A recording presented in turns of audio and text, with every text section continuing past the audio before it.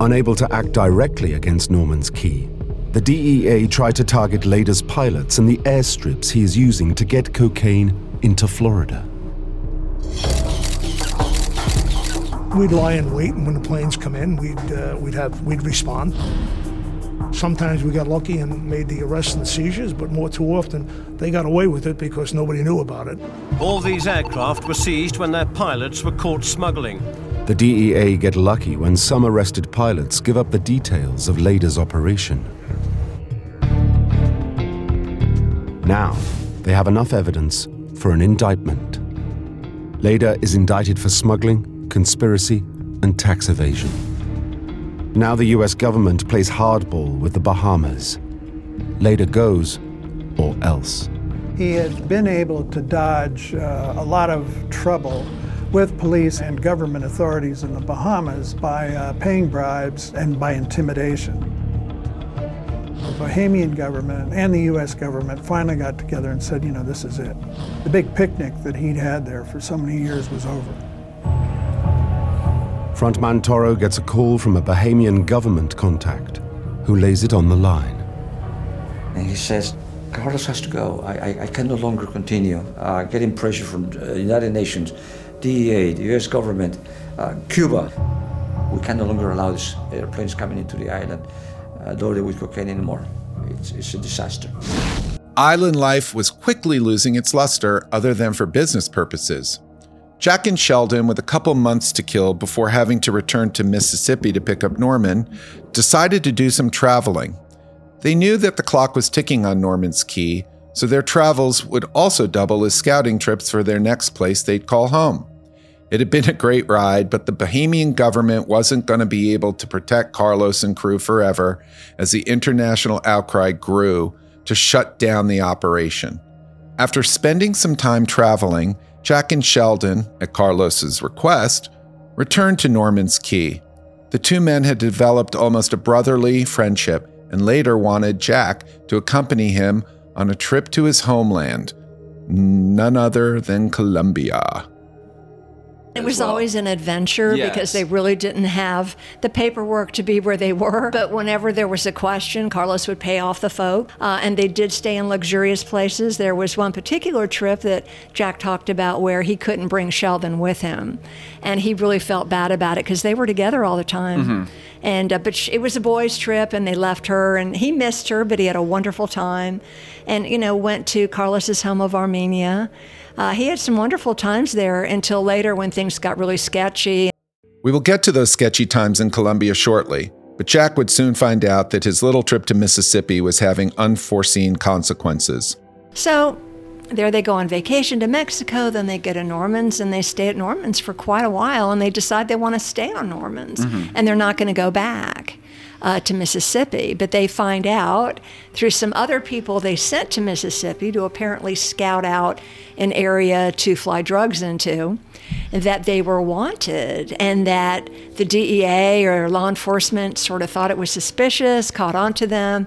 They went and they got a search warrant, and they went through the safe deposit box, which they really didn't have the right to do, and they went through the suitcase, and they found lots of money, gold Krugerrands, a little bit of cocaine, but they found what they were looking for. So it was a tough situation, and Jack really couldn't defend himself because he didn't want to go back. Soon, both Carlos and Jack were facing indictments in the United States.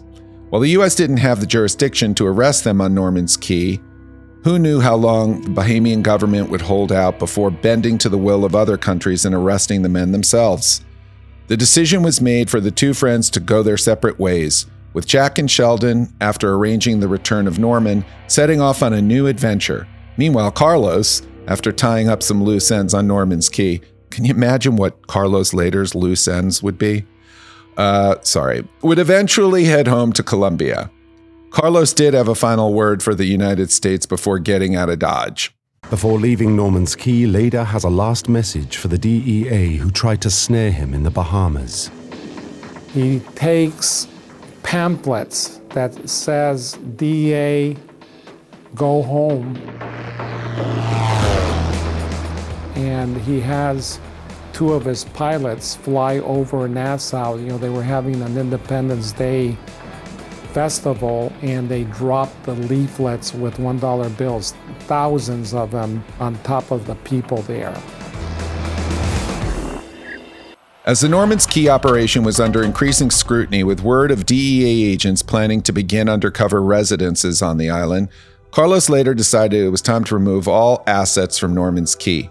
Boats and airplanes were disposed of, and the operation was permanently shut down. Before going their separate ways, Carlos asked Jack and Sheldon to accompany him back to Colombia on a holiday, with a promise that his jet would take them anywhere in the world when they were ready to leave. Their vacation in Colombia would turn into an extended stay. Of course it would. Why wouldn't it? They loaded their favorite things in a few suitcases, not many, and left and went to Colombia. And Carlos took care of them in Colombia for quite a while. I know that they stayed in several places. Carlos wanted them to be safe, and Carlos took care of them. I mean, he was a dear friend to them. But then, things were changing down there, and people were being kidnapped, and you didn't even have to be a drug czar. It was just not a safe place. Carlos, on top of looking out for Jack and Sheldon in Colombia, would present Jack with a hell of a birthday gift to show how deeply he cared for his friend. So they moved a couple times, and then it was near Jack's birthday in September, and they visited a dairy farm and a home, and it was really beautiful, and then Carlos revealed, "Happy birthday. This is for you." And I know that Jack was really touched by that was his birthday present. He was totally shocked. And they had a maid, and a cook, and that was commonplace in Colombia, that you would have this help. And they just really lived a luxurious life. But it was time now, things were getting dangerous again. They couldn't go anywhere. Carlos didn't want them driving anywhere, that if they needed to go somewhere, Carlos would arrange transportation or deliver things to them. And it just wasn't fun anymore. An incident near the end of Jack and Sheldon's stay, involving Carlos, would be the match that lit a bloody flame in Colombia, leading to thousands of deaths and the advent of the narco-terrorist. A guerrilla group known as the 19th of April Movement, or M19 for short, had created a kidnapping list of the 100 wealthiest and most prominent residents of Colombia. One of their first targets was, you guessed it, Carlos later. Carlos was shot, kidnapped or held. Things definitely changed. You heard that right. During the kidnapping attempt, Carlos was actually shot and wounded during the struggle. Believe it or not, Carlos played dead until the M19 guerrillas took their eyes off him for a split second, and then he escaped. If you hadn't already figured this out, Carlos later is kind of a badass. This is the moment that the Medellin cartel was truly born. Later rounded up the rest of the cocaine barons, and they decided to fight fire with fire. They created MAS, also known as Death to Kidnappers, to take down M19. Shockingly, the Colombian government initially supported the cartel's guerrilla war. Here's a rare audio clip of Carlos later telling PBS Frontline about the formation of MAS. There was a war between the M19 guerrillas against some of the new millionaires that were coming out into Colombian society.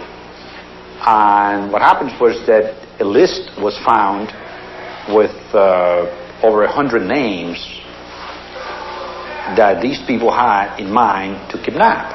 So the guerrillas wanted to kidnap these 100 people? About 100 people, 100 millionaires. Or their families, right? On my personal case, they kidnapped me. I was kidnapped, and I managed to escape. And then I took it very seriously. We fought back, and assisted by the military, assisted by the secret police, and we fought back for about 6 months. And most of them eventually end up overseas. Or? Well, the ones that didn't die.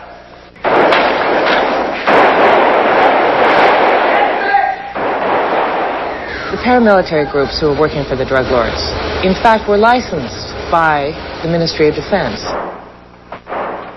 In Colombia, self-defense groups was authorized by law around 10 or 15 years ago. There were groups of citizens that are united to fight against the guerrilla threat, and it was a legal matter. But from a few months to now, those autodefensa groups have been declared not legal anymore. But was it legitimate for those years to have self-defense forces in the cases of the drug lords because they were protecting their land? No, because they were protecting their land, their properties, their lives against the threat of the guerrillas.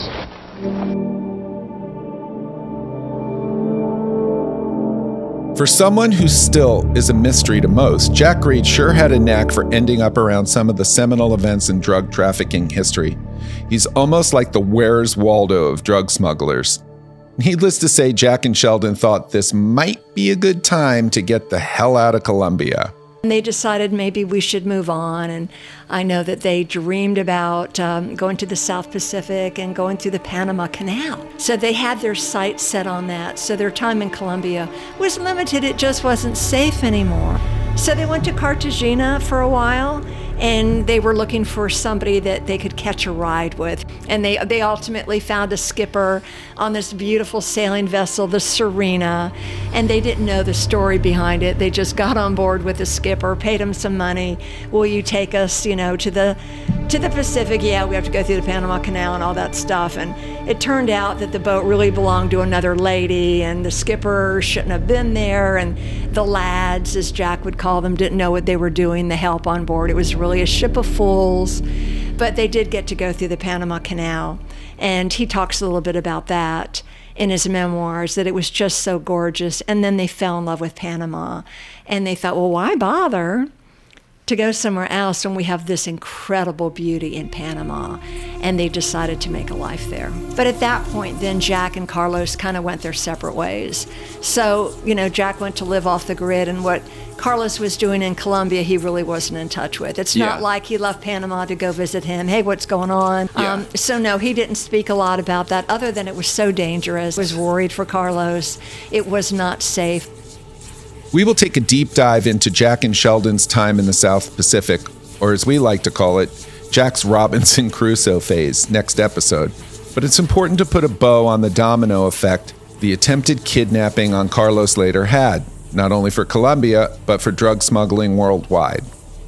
I remember driving to work one day with my partner downtown Medellin, and there was a number of police on the street, and the street was cordoned off, and it had the crime tape all over the area. And as we drove by, we saw a body hanging in the tree, and the sign around it had "Death to Kidnappers." M19's leaders are murdered one by one until the terrorists give in. From now on, the drug traffickers are off limits. By setting up MAS, Leder has done more than destroy the kidnap threat. He has created a monster that will plague Colombia for years to come. The light bulb went on, and they said to each other, why are we fighting with each other? Why are we competing with each other? Let's ban our talents and our resources, and we'll be much stronger and much more capable of shipping cocaine and selling cocaine, distributing cocaine in the United States and perhaps elsewhere, and we'll all make a lot more money doing that. So that is truly how the Medellin cartel was born.